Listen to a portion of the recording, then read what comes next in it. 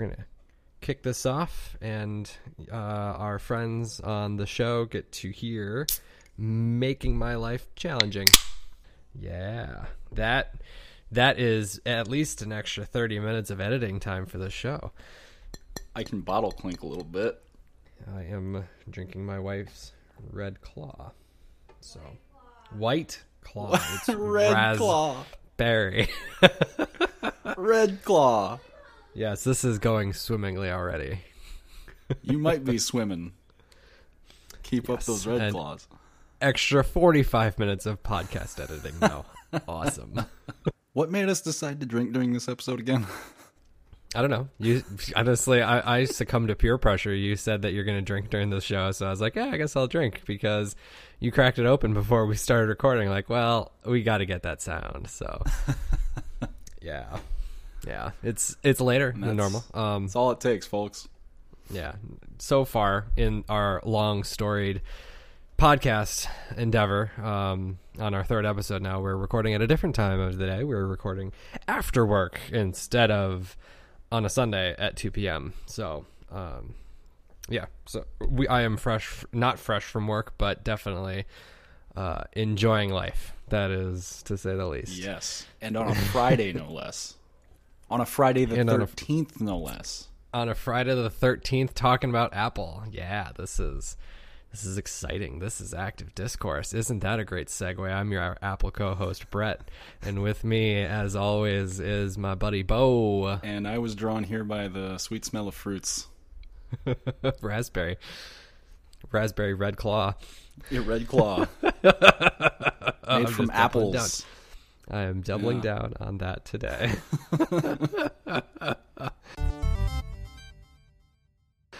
Okay. So, since this podcast kind of, it takes a lot of inspiration from Relay FM and the Accidental Tech podcast, I follow the Syracusean rule of follow-up happens first, and following up from our last episode, I think I very briefly talked about the difference between Apple keynotes and Samsung keynotes.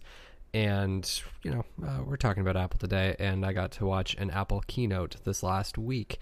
And I think I have kind of answered my question. Both this most recent event and the Samsung event are ultra scripted. It was actually, this last Apple event was actually kind of painful to watch. I did not like really watching it at all. It felt very it felt a little out of the ordinary.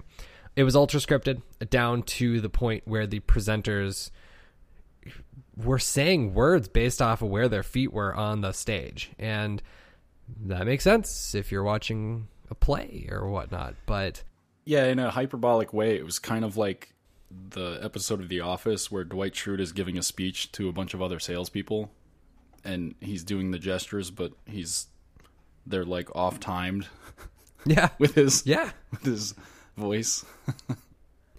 Yeah, so it's ultra scripted, and I think that is the difference, because in general, so WWDC this last year, it was mostly people on stage who were Apple executives for a very long time. Most of the stage time at WWDC was taken up by Craig Federighi. He's been doing this for a long time, and he's just he has a natural stage presence. He flows, he ad-libs. He has topics that he needs to talk about. He knows what he needs to say, but he doesn't memorize the exact words. He just knows how he needs to get there. That's how I'm talking right now. It seems natural, right? Because I'm not reading off of a script. No, we wrote all of this beforehand. There are some podcasts that do that, and I find that a little off-putting. But no one specific presenter I want to, put down. All of them felt pretty unnatural, pretty awkward. It seems like this might have been their first time doing this, and that just felt like almost every single presenter at the Samsung keynote, minus the CEO of the company. And it really struck home because Phil Schiller closed out the Apple event, and I would imagine if you found this show, you know who Phil Schiller is, but just the curtains. He was an executive under Steve Jobs for 20 years. He's been an executive long time. One of his first presentations was, I think, in the 90s when Apple was 90 days from going bankrupt. So he's been doing this for a long time, and he learned from Steve Jobs. It's going to be hard to get another Phil. And he did the presentation on the iPhone 11 Pro, and he was talking fast. He was using complex words. He came up with witty remarks that actually got a crowd response. Everything seemed natural.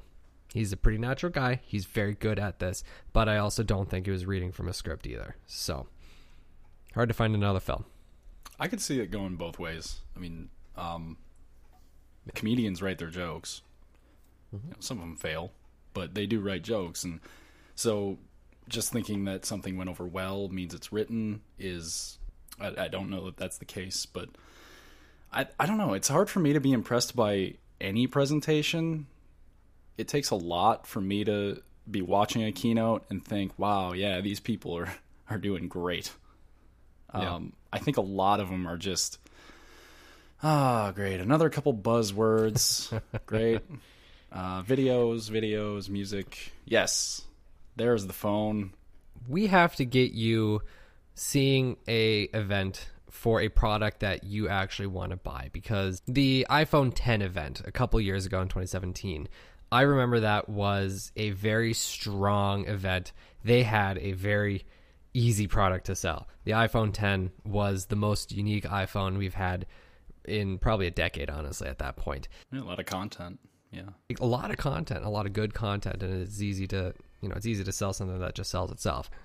I hope that, the S11, if that's on deck for you to get, I guess it's a lot to ask Samsung to put on a good event, but you might be more interested in it if you're going to buy the phone. Yes. So if I will watch the S11 presentation and maybe that'll be the one. Maybe that'll spark some magic. I'll watch it too. Do you remember in our last episode we talked about when we were talking about Samsung's presentation for the Note 10, and I mentioned the S4 when that event happened quite a few years ago. Yes, where they did a song and dance about it, didn't they? Yeah, it was some kind of play or musical. So I don't know how much faith I have, but I give them all the best.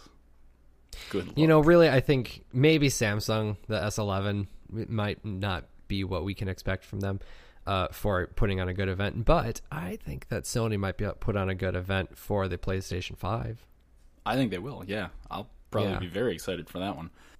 Yeah, so that's the feeling that, I got with the iPhone 10 a couple years ago, and that's generally the feeling I get about Apple events, that they have, even if they have a nothing burger, they can still put on a good song and dance about it. Yeah, that might be the last moment where I had a lot of excitement during a presentation. Was one of Sony's clips for the PlayStation 4 when they were announcing how used games would work. And they just passed a game from one person to another. It was like a 3-second clip. And yeah. And it was all the uproar at the time about the Xbox controversial used games and always online. That's why I'm cringing. Yep. That was just a huge opportunity for Sony, and they nailed it. And so that was very amusing at the time, and that got me kind of stoked for the PlayStation 4. So yeah, I could see the PlayStation 5 doing the same. So before we get into Apple's today, I have an announcement to make on air, which I haven't told you yet. Well, boy, oh boy, what do you got? Yes. I have decided officially, and I've started fundraising for a Galaxy Tab S6. Ooh, okay. Yes. That's why I was selling my old tablet and phone. Your Nexus 7? Right? Yeah. And I had an S4 laying around. So started selling some old devices and Really finding the pennies in the couch there. Okay. Right? Yeah, I got tens of dollars already. Great. Well, you're joining the tablet race. That's awesome. Yeah. Okay. So we won't talk too much about that. I don't want to take away from the topic of the day, but it's on the roadmap. I'll be getting that soon. Soon, as in 2019 still? Yes. Okay, great. Let's talk about that in October then, I guess, huh? Yeah. All right. We'll fit it in there. All right. Cool. We had a lot of follow-up there, and that is all within tradition within a podcast network that we are not on, but happy to follow the tradition. So it's the natural starting point of every podcast. Clear the decks, start fresh. So, starting fresh now, we're going to introduce the segment, and the segment is all about the Apple event. And so, just like the Note 10 event last month, we aren't going to dig into all the nitty-gritty details of the exact event, other than, what we just talked about, which is how the presenters walked on stage and talked, whatever. We're not going to dig too much more into all the nitty-gritties. I'm not really intending to talk too much about all the different Apple Watch bands, whatever. You get the idea. Yeah. I'm gonna. If you're here to learn about all the new things, then this is not the right place. We may miss some things that are new just because they didn't surprise us or don't come up. This is really more about what we were surprised about or really interested in the new release. We're not going to dig into all the new things that Apple added into their devices or services. Exactly. So if you want that, I have listened to several podcasts over the last week. I think that the best one that you can check out about this event is the Upgrade podcast on Relay FM from this last week, the week of 9/9. Check them out. They did a great job talking about the whole event. I get obviously a lot of inspiration from them, so feel free to check them out if you haven't already, because I don't know how you haven't. They're very popular. So we're going to talk about the 3 things that surprised us, and I can't remember whether or not the host goes first or if the host is a good host and lets the guest go first. Do you have a strong opinion? I think during our Samsung Note 10 podcast, you went first, so Okay. maybe I should go first. It's only polite to have the guest on the show go first, I guess. Go ahead, Bo. Right. Yeah. Even though you're the co-host and you're not really a guest, you're I'm here to stay, baby. you're here to stay, exactly. So go ahead, Bo. What was the first thing that surprised you? I was surprised about the actual depth of Apple's devotion or depravity toward photography. Because, man, it seems like this phone really went all in. They got a total of 4 cameras split across front and back. So 3 on the back, 1 on the front. Yes. And that triptych of cameras on the backside is stirring things. It looks odd, but at the same time it looks powerful. So I'm not sure how to feel about it. Aesthetically, I really don't think I like it. Like, knee-jerk reaction. But it looks like it's going to take some great photos. I mean, it's got telephoto and a wide lens. Mm-hmm. And ultra-wide. Ultra-wide. And then the depth sensing across the whole shebang. Mm-hmm. The only thing, is it didn't have OIS. Okay, so you noticed that too. That actually took me Yeah. a moment or two to notice. So real quick though, what was your depravity? You said devotion or depravity. Why depravity? I just feel like maybe I don't want to say it's too much, because it's great they're putting so much into the abilities of photography on their devices, but those are 3 huge lenses, and the way they're arranged is scaring people. So you just don't like how it's arranged, and that's the depravity aspect of it. Yeah, I mean, I don't think they're actually depraved for doing what they're doing with their cameras. It's just, it's kind of funny. The square bump is ugly. Yeah, it's like multiple raised bumps now, like with the bump and then the camera lenses. Yeah, it's very strange. I was really, really hoping this latest round of rumors where the glass back wasn't like black, like a lot of the early rumors indicated that it'd be like a nice large black square, and it just kind of hid all the cameras in there. And that was really popular for a while. And then up in the last month or so, that black square went away and it just left 3 camera bumps. And I in my mind, while I was reading these rumors over the last month, I was like, there's no way they got rid of the black square. They should hide those cameras somehow, a little bit at least. Let the square do the hiding. I can get used to that. But alas, it's not real. It's a little ugly, but it's powerful. It's definitely striking. Definitely one of the things that Apple does every single year is they need to make their iPhone scream out to anyone who sees your phone, hey, I have the latest iPhone. And this does it. It definitely does it. Yeah, because I don't think there's anything else that looks quite like that. I'm not aware of anything that has... Yeah, not yet anyway. ...such a large array of camera lenses on the back of it. Yeah. And what really makes me wonder is why they didn't do the arrangement that the Note 10 has, where it's just a long strip of cameras. Yeah. I like that. But it must have something to do with like depth sensing, because obviously all the cameras are closer together. And if they're doing the stereoscopic, I would imagine the cameras should be closer together, but I don't know. So... I'm sure the arrangement has to do with something scientific. I'll give them... Yeah, we'll give them that. ...benefit of the doubt in terms of that. There's a lot of smart people at Apple. Yeah.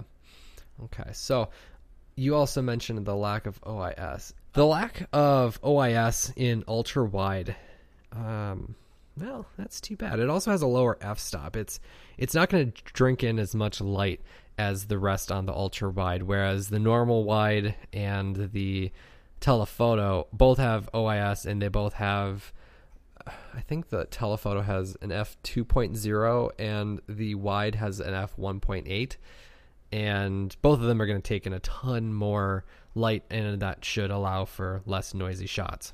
I suppose for the ultra wide, the OIS is less important because you'd be taking more of landscape kind of shots. I don't know. I don't know my use of ultra wide. I love the inclusion of ultra wide. That is absolutely fantastic. Ultra wide is a great angle for photos, but I don't know. I'm nervous about the lack of OIS and lower f-stop. So, but it'll take great photos. I'm really looking forward to seeing what the cameras are capable of. I'm sure they'll be great. Mm-hmm. So your number one surprise. Number one surprise is a cheaper new model iPhone. That is also the one that Apple is saying, buy this one. So rather than being a lesser model, it's the base model with a bigger brother. Yeah, the 10R wasn't completely clear. That's what they were trying to say last year. Buy the 10R, it is the phone for everyone. And obviously it succeeded because Tim Cook did say at the very beginning of the keynote saying the 10R is the most popular iPhone they've sold in a long time. And that makes sense. It's a great iPhone, but it still never avoided the concept of, oh, you're buying the lesser phone. Like I always talk to a variety of folks over the last year, and they're saying, I don't know if I should splurge and get that 10s, and I shouldn't get the 10R. And I think by them calling it the iPhone 11, that would completely quell that thought process. Yeah. I can agree with that. It happened with the iPad, the standard iPad, when they announced the new iPad, which we probably won't talk too much about today, but when they announced the standard new iPad today, they talked about how by far the $329 iPad, which is the cheapest iPad available, was the best-selling iPad of pretty much all time. And that's because it doesn't have Pro in its name. It's a cheap device that anyone can get into. It's approachable. It's the default. It's the default. Yeah. And it's cheaper. It's $50 cheaper than it was last year. That is uncommon for Apple these days. In general, they're just increasing their prices. So I'm happy to see that they dropped it down to $700. All right, what's your next? Number 2, TV Plus. Reasonably priced. It's $5 a month. Mm-hmm. I was fairly surprised about that. There's possibly a small amount of content at the start, but that being said, I'm already interested in a couple of the offerings. I don't know that they'll be great, but they have a lot of potential. Mostly the morning show, which is Steve Carell, Jennifer Aniston, and C with Jason Momoa. Mm-hmm. They look like they have a lot of potential to be good shows, and so I think that combined with the fairly low price means that I might check it out, especially since the service is going to be pretty open and it's going to support other streaming sticks and devices and not just be Apple TV, iPad, Mac exclusive. Yeah. Yeah, they're making a good move here. To your most recent point, that they're pretty open and they're trying to get onto every single possible platform. That's great. That means that they essentially don't need to sell a cheap Apple TV stick. They can just say, hey, your Samsung TV, your LG TV, all have access to Apple TV. So it goes wherever you go. It's smart in terms of the service. Yeah. If you want to get that in as many hands as possible, you want to support as many devices as possible. Right. So it's the Netflix model. Sense. Right. Like Netflix doesn't want to have their numbers hindered because they're not on the right platform. Yeah, that's the Netflix model. It's a good one. $5 a month also just makes a ton of sense. Disney really, really messed stuff up with their pricing, and we haven't even seen it all get messed up yet. They haven't even launched yet, and I'm nervous about it. But Disney price is cheap as hell. It's like half the price of Netflix at 4K. If you want to get 4K streaming, you need to pay Netflix twice as much. And Disney obviously has a load of content, and they're selling at half the price. Huge. It's I'm excited about it. I look forward to trying it. I'm not going to give up Netflix because of the fact that I think that Netflix is by far my favorite player in this game. But that said, like, the Disney price is just too cheap to ignore. I'm not going to give up Netflix, and I know for a fact also that as soon as Disney gains like market dominance, they're going to raise their price. There's no way that cheap entry price is going to stay around. I guarantee. No doubt in my mind. Right. With the amount of content that they have, like forget current stuff like last 5 years. Right. The vault that they have with movies going back 50 years. Yeah, it's just ridiculous. That price isn't staying around. There's no question about it. It's just a matter of when and however soon Disney kind of knocks off their competition and they can feel confident enough to raise their price. It's going to happen. And if Apple is strong enough, it should happen to Apple too. But they just have, they have no content. They haven't launched a single show yet. They're pushing 6 things and on their site. And that's fine, honestly. Like they don't have a product yet. And so they can't come in demanding $10, $15 a month that Netflix does because they have a giant catalog of product. Whereas Apple, they're going to launch with 6 shows or so. And that's fine. So they need to price it accordingly. And this is good. So here's a question that I'm not sure about. Is TV Plus from Apple specifically for originals, or will there be licensed content on there as well? As of now, it is only originals. It's only originals. Yes, okay. Every product or every show that launches, it's going to say an Apple original on it. So whether or not some other studio actually owns the rights, I don't know that, but distributed or whatnot by Apple. Exactly, exclusively Apple, and paid for essentially by Apple as well. So my next surprise is the extreme battery life updates to specifically the 11 Pro and the 11 Pro Max. God, I hate that name, and I have to say it for so much longer. It's a horrible name. Man, they're really getting close to some of the other manufacturers, like in the Android world. It sounds like a protein drink. I didn't make that joke. Mike Hurley on the Upgrade podcast made that joke, but I totally agree with him. It sounds like a protein shake. It does. Anyway, so 4 hours more for the iPhone 11 Pro over the 10s and 5 extra hours for the 11 Pro Max over the 10s Max. And I hate that name too. Oh God, they're terrible at naming things. 4 or 5 hours more longer. Now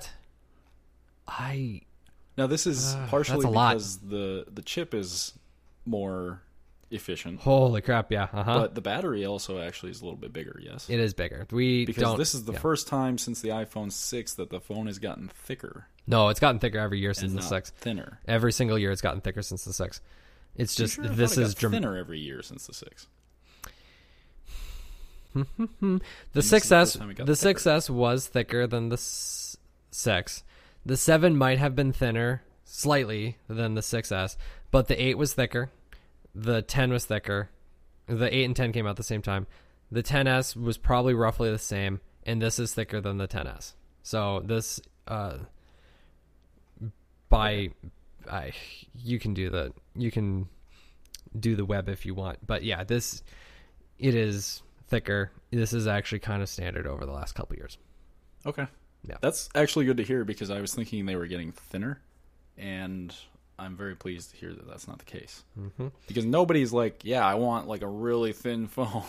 Yeah, It's always better to have more battery. So a thicker Yes. phone isn't going to hurt anything.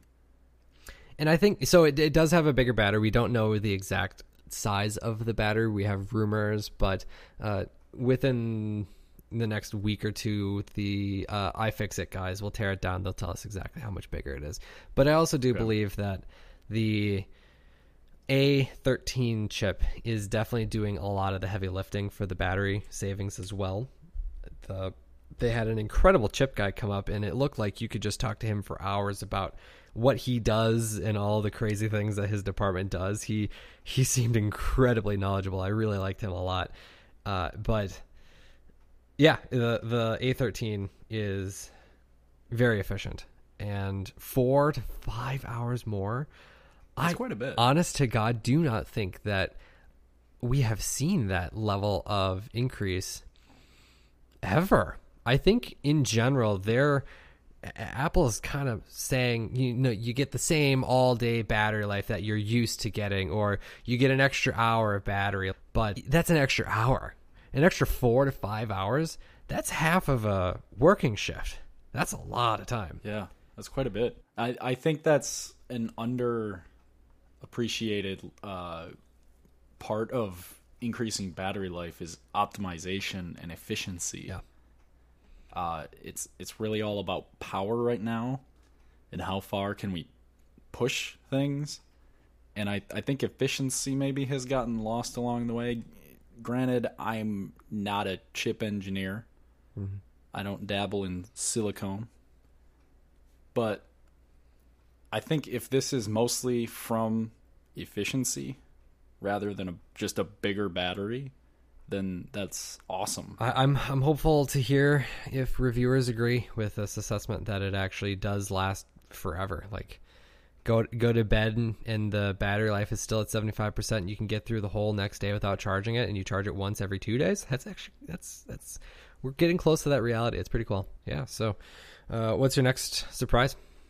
Number 3. The last one.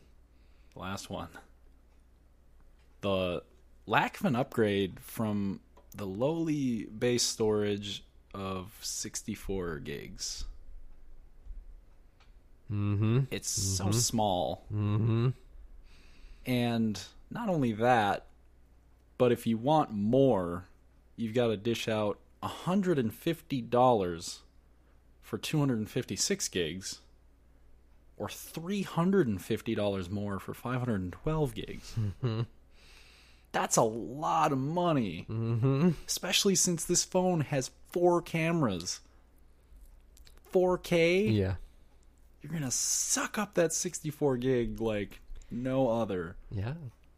Yeah, you do. I suck up the memory inside my 10, which, I mean, my 10 has 4K recording as well.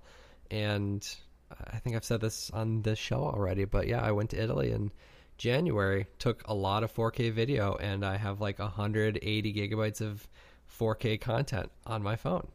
And it's insane that 64 gigabytes is the base storage for the iPhone Pro. Yes, the Pro, which is, the equivalent of a Note 10 Plus. Yes. Which has more base storage, and I think it was $100 more for 512. Yeah.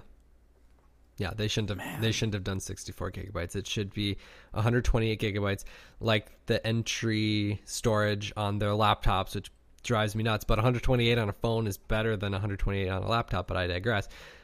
Yeah, 128 needs to be the default for the phone, for the Pro. Yeah, and the cost for even upgrading seems so obnoxious to me. That's so much.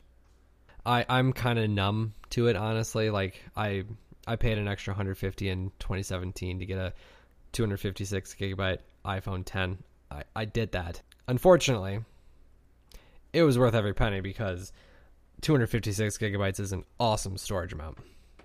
But it's still a lot of money, and I've kind of just become numb to it. So, but 64 gigabytes I have not become numb to at all. 64 gigabytes, I think... It still hurts. The 64 gigabytes hurts a lot. It hurts a lot. 64 gigabytes is wrong. So it's just wrong. It's just wrong. Yeah. And Brett is spiraling. Yeah. Okay. Getting back to the whole point of this podcast. This is two tech guys coming together to find agreement with each other, basically. I'm on the Apple side. I am on the Apple side. I swear to God I am. And I have absolutely no desire to change. And you're on the Android side as well. But there are things that Apple does that absolutely drives me nuts.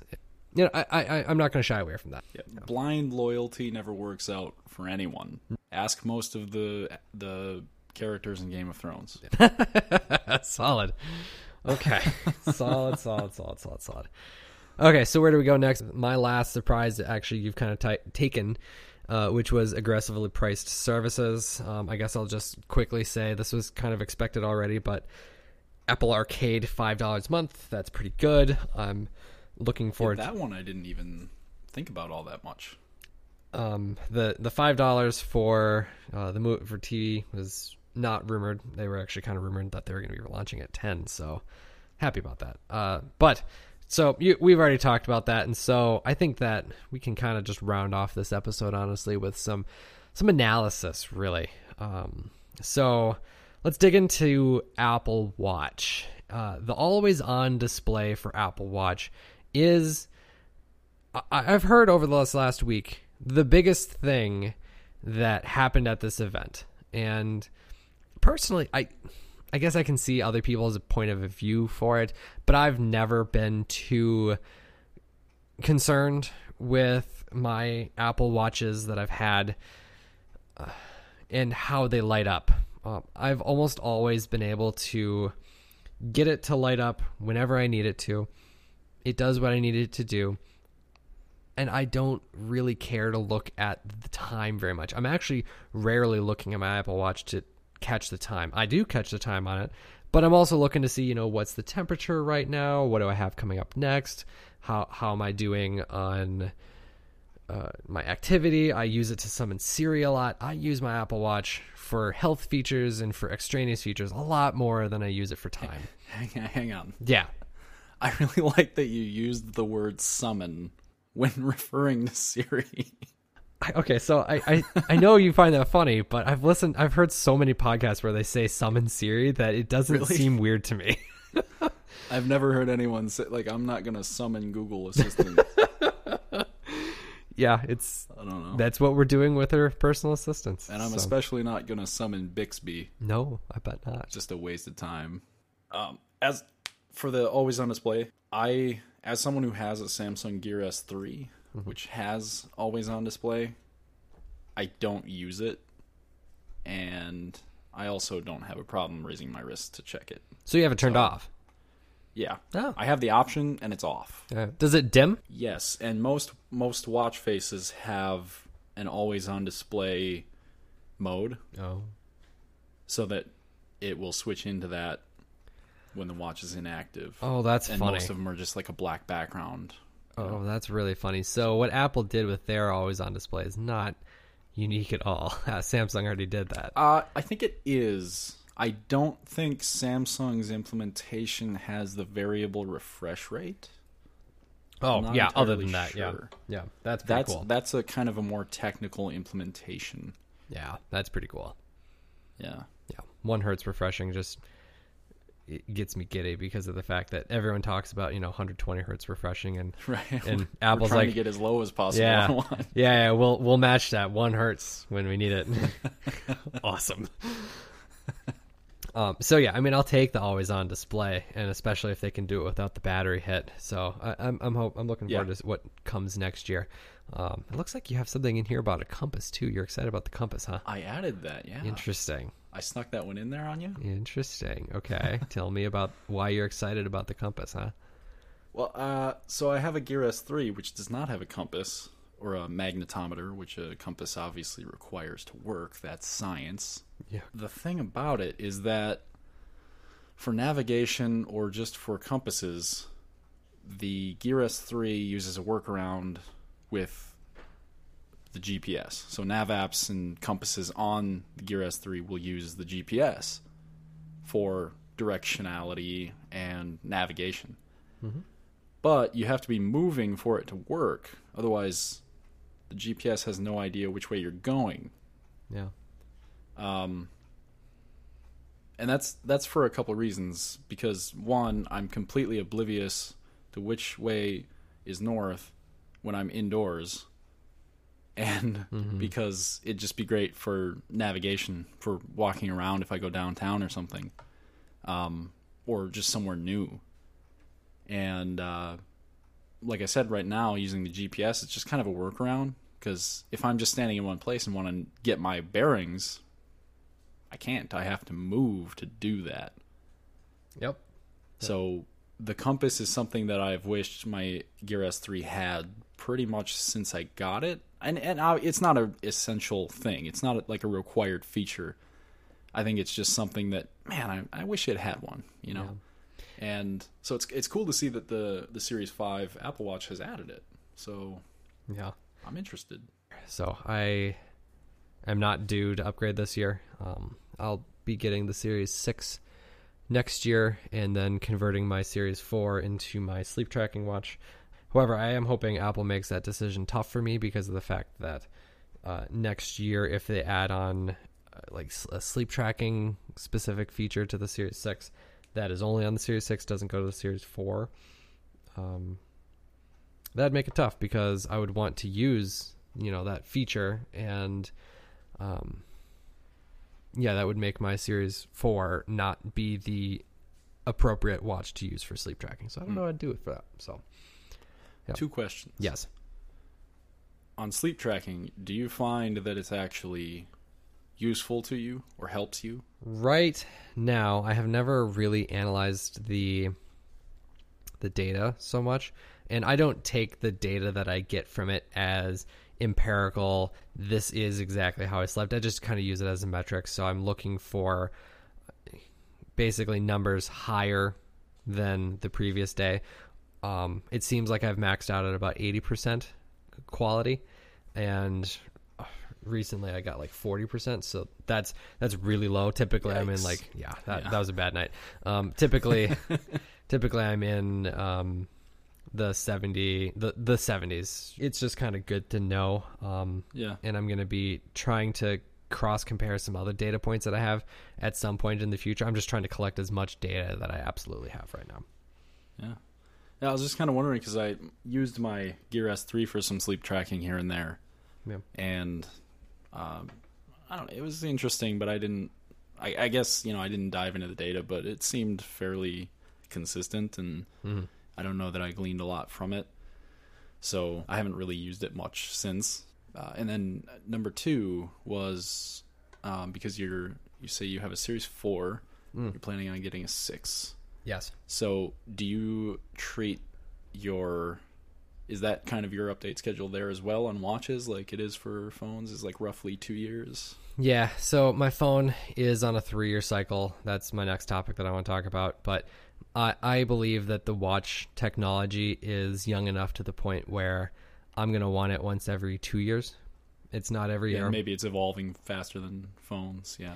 Yeah, right. Like, you know, phones have matured pretty well, so and watches obviously have a lot further to go. Yeah, my watch is on a 2-year cycle right now.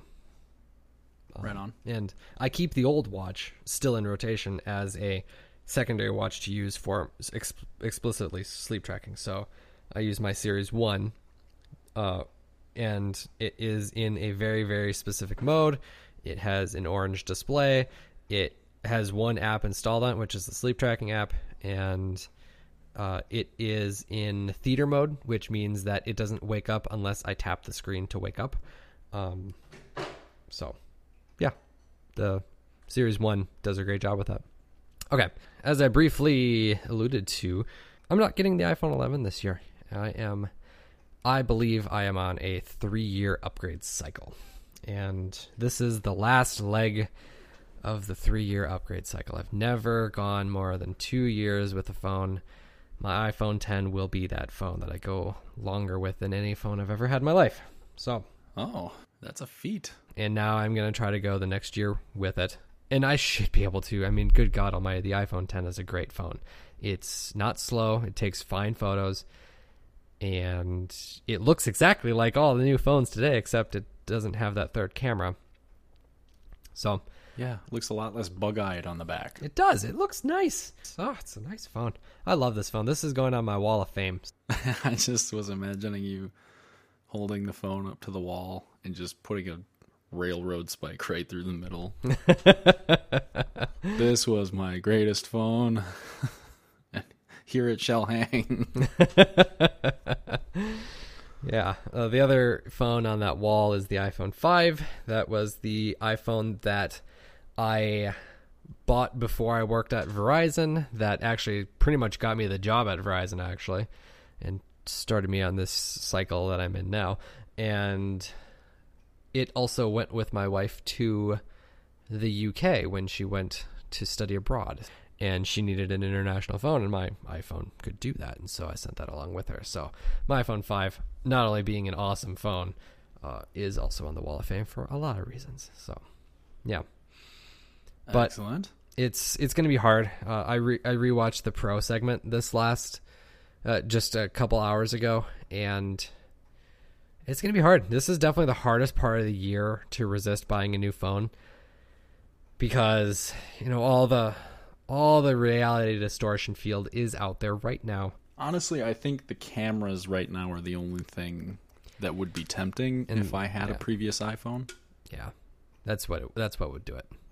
Everything else looks pretty much identical. It's looks and Yeah. feels exactly like it. Next year we should get a slightly revised iPhone, and so by January, the 2020 rumors are going to basically start up in January. I do expect to see some very, very early rumors in November, but you know, January is the beginning of rumor season for 2020 iPhones, and that will make things a lot easier. But until then, with all the different sales that are going to go on and reviews coming out, and my favorite podcasters talking about how much they love the iPhone 11 Pro, all I have to remember is next year they're going to love the iPhone, whatever Even crazy more. name comes out. Yes, they're going to love that better. So it's going to be hard, though. It's going to be hard, especially when you get a new phone, too. That's going to be really hard, too. You're going to get an S11, and we're going to talk about your S11, and we're like, oh, I guess I'll just wait till September to get my new phone. You know, I was thinking maybe I would do 3 years with my S9, but now I'm thinking I'm just going to get the S11 to taunt you. You could do that. You could do that. Plus, we got to have something to talk about, right? Oh, I'm sure. Don't worry. I'm gonna buy stuff, so don't worry. We're gonna have stuff. You're gonna get your tablet too, so We'll have a whole episode about that Yes. because it will have been 7 or 8 years between tablets for me. Not necessarily in usage because I did have that tablet. you don't use your Nexus 7 right now, do you? Yeah, almost never. Yeah, I I haven't bet. even pulled. Well, I didn't even pull it out of the drawer for years. Basically, until we talked about it like this last summer. Yeah, yeah. And that's a 2012 device, obviously, and so going then to a 2019 much higher level device will be interesting. I think I'll have a lot of Yeah, insights. yeah, that'll be fun. All right, so wrapping up the Apple event, there are just real quick, I have to mention it. There are a few things missing from this event. There was no services bundle. There were hardly any extraneous products launched either. I was halfway expecting at least some kind of like processor upgrade to the HomePod. It's running an Apple A8 processor. For perspective, the A8 processor... So is that 5 generations, given the numbers? That was in the iPhone 6. The iPhone 6 is no longer supported by iOS 13. It was last supported in iOS 12, so obviously this last year, but you know, it's not supported anymore. They're not... The only product that the A8, I believe, is in the HomePod, and I believe it's also in the Apple TV HD. They just need to get rid of that damn thing. They got rid of the iPad Mini. They got rid of that. They got rid of the iPod Touch this year that had the A8. Both of those have been updated to have, I believe, they have the A12. No, the Mini has the A12 and the iPod has the A10. So they need to update it at least a little bit. Maybe the A10 or something. Yeah. It's crazy to me that they didn't update it. I imagine it'll be coming then, but it took them a long time to update the Mac Mini. It did take them a long time to update the Mac Mini, and I hope they don't keep that trend because I want to buy a new Mac Mini. Based on how the gap between the current Mac Mini and the previous one, they have done a good job. I don't know. Mm-hmm. They have done a good job of updating their products since they basically realized they effed up and that they need to update their products more frequently. Like, they have updated the iPad basically like clockwork. The baseline iPad has been updated like clockwork over the last couple of years. The iPad Pros have been updated basically on like a 15-month cycle. That's on a regular cadence. The MacBooks have been updated much more regularly recently. All of their iMacs have been updated. They have a Mac Pro coming out, for God's sakes. It does look like, honest to God, if you pay attention to how their updates have gone since like 2017, they have taken to heart that they need to update their shit, even if they don't have a meaningful update to give. And I'm scared because I want to buy the 2019 or 2020 Mac Mini, and I swear to God, if it doesn't exist, I'm going to lose my mind. I want to buy all of it. The thing, I do want to buy a Mac Mini because I'm trying to learn programming, and I'm not going to publish an app on a Hackintosh. And I want to publish my app. That's just wrong. It can be done. There are crazy developers who do it, but I don't want to do it. And I want to publish it on an i7 Mac Mini. And since the i7 Mac Mini has been out for almost a year, and there are new Intel processors that they could put in there, or there will be new processors probably by like June next year, that they should use that. And I don't want them to wait 4 years to update the damn Mac Mini again. Well, I'm pulling for you. Yeah. I'm sitting on pins and needles over here. Anyway, so they didn't really announce almost anything else extraneous at this last event, and we'll see if they have another event this year. I kind of actually doubt it, because really the only thing that they have to announce is a little bit more information about the Mac Pro, and theoretically they could announce a new MacBook Pro with a new keyboard and a new screen and a new body size and whatnot, but that also seems like a lot of wish casting, and there has not been a single photo of it yet either, so that doesn't lead credence to having a October event. But the general gist right now is that there's supposed to be an Apple event in October about Pro featured products, possibly an iPad Pro, possibly a MacBook Pro. Definitely talking about the Mac Pro. But yeah, granted, I don't spend a lot of time, or as much as you, in the Apple event scheduling. Yeah. I was thinking that there was going to be one in October, just based on what I've been seeing, but I'll defer to you on that one. The general understanding is that there will be one, and if a gun was pointed to my head right now, I would say there will be one, based off of a lot of other smart people saying there will be one, but I have doubts about it. So I don't know why this is a life or death situation. Someone's making you say there's going to be an event or not, but I find myself in really weird situations sometimes. Okay, that is the Apple event. Do you have any final thoughts on the Apple event? I've talked a lot. I'm sorry. I mean, nothing that's really. No, I mean, you know a lot more about the Apple. I think it was overall a fairly boring affair. Yeah, it was. Which I was maybe a little surprised about, even as someone who doesn't own a lot of Apple devices. Yeah, it was a little boring. The iPhone event last year was honestly a little boring too. The October event was actually way more exciting last year. So, yeah, this was definitely a boring event. Next year's September event probably will be more interesting than this one. So, and we talked a lot about it. So, thanks for chatting. This is the Active Discourse episode about the Apple event in 2019. If you would like to share feedback about our show, I'd love to hear it. I'd absolutely love to hear any feedback, any follow-up, anything that I said wrong, anything that Bo might have said right, whatever you want to say.